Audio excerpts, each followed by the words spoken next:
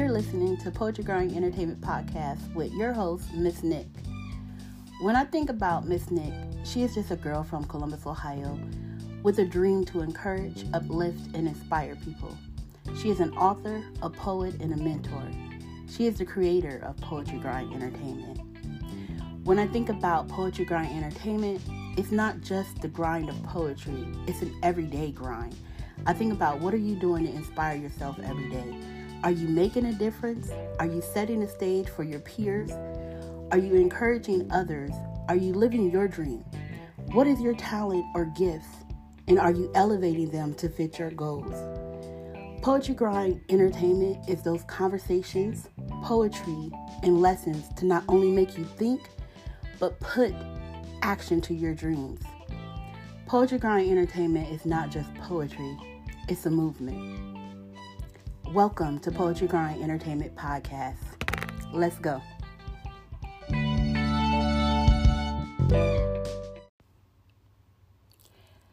Thank you for tuning in to Poetry Grind Entertainment Podcast. You are listening to a conversation with MsNikk. Poetry Grind Entertainment presents the Pandemic Convo. Welcome back. So if you didn't listen to episode 1, stop now and go back and listen to episode 1 first. Now let's continue with the story. So my sister and I did go out to get food, but we did the minimum on Sunday. But we were out for half of the day, and we did take precautions, not being where there was a crowd, washing our hands, which we already knew to do anyway, and keeping our distance. By the time we got back to the hotel, the governor had officially set the bars and restaurants to only open for takeout food orders and no sitting inside the facility. So at this point, I was ready to go home. I wasn't fully convinced that the world would close everything, but I was getting there. So we didn't do anything else on Sunday but stay in a hotel. Monday morning, we were on our way back to Ohio. Now, Ohio still seems good besides the schools were closed and they were telling us to stay home if you didn't need to be out. I think it hit me for real when my job told me in the afternoon on Tuesday that besides the essential work we had to do in the community, we would be working from home. Now I knew this wasn't going to be a quick fix. My job stated we would be home at first until the end of April. Then as the time progressed and the stay-at-home order was in place, it eventually changed to the end of May. Now, I must say, sitting at home and just witnessing the world close was a feeling of uncertainty. I didn't know now if this would end and what the new normal would look like. I didn't worry too much about catching the virus as I was taking the precautions, but I was worried about other people, how this was going to change the dynamics of our everyday life and what was going to change to fix the issues or concerns of the virus. I started thinking, do we have to wait for a cure for things to open back up? Will people start following the rules soon?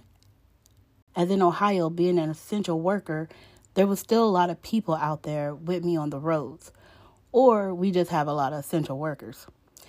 I started seeing the unemployment rate spike, and I was in fear for those who lost their jobs and if they had enough money to remain okay. Would mortgage companies and rental properties work with everyone to keep a roof over their heads? How many businesses will close for good because the struggle of not opening is real? Are we really making sure that we are only out for the essential needs?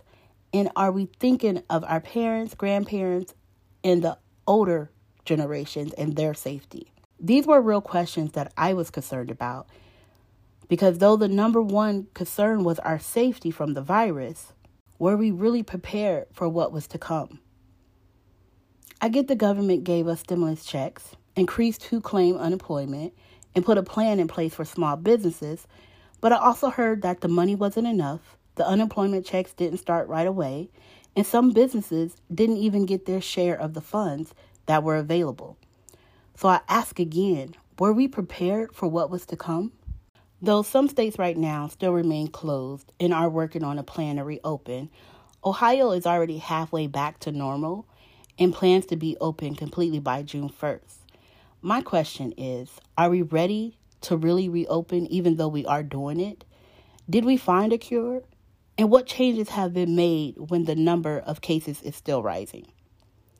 Is the new normal just wearing the mask, washing your hands, staying 6 feet apart, and taking the precautions needed to stay safe? And besides wearing the mask part, shouldn't we have already been doing the rest anyway? So what's next? Tell me how you feel about this. Thanks for listening to the Pandemic Convo. The conversation is not over, so tune in for the next episode and comment your thoughts on this and your experiences on my Instagram page at PoetryGrindENT. Thanks for listening.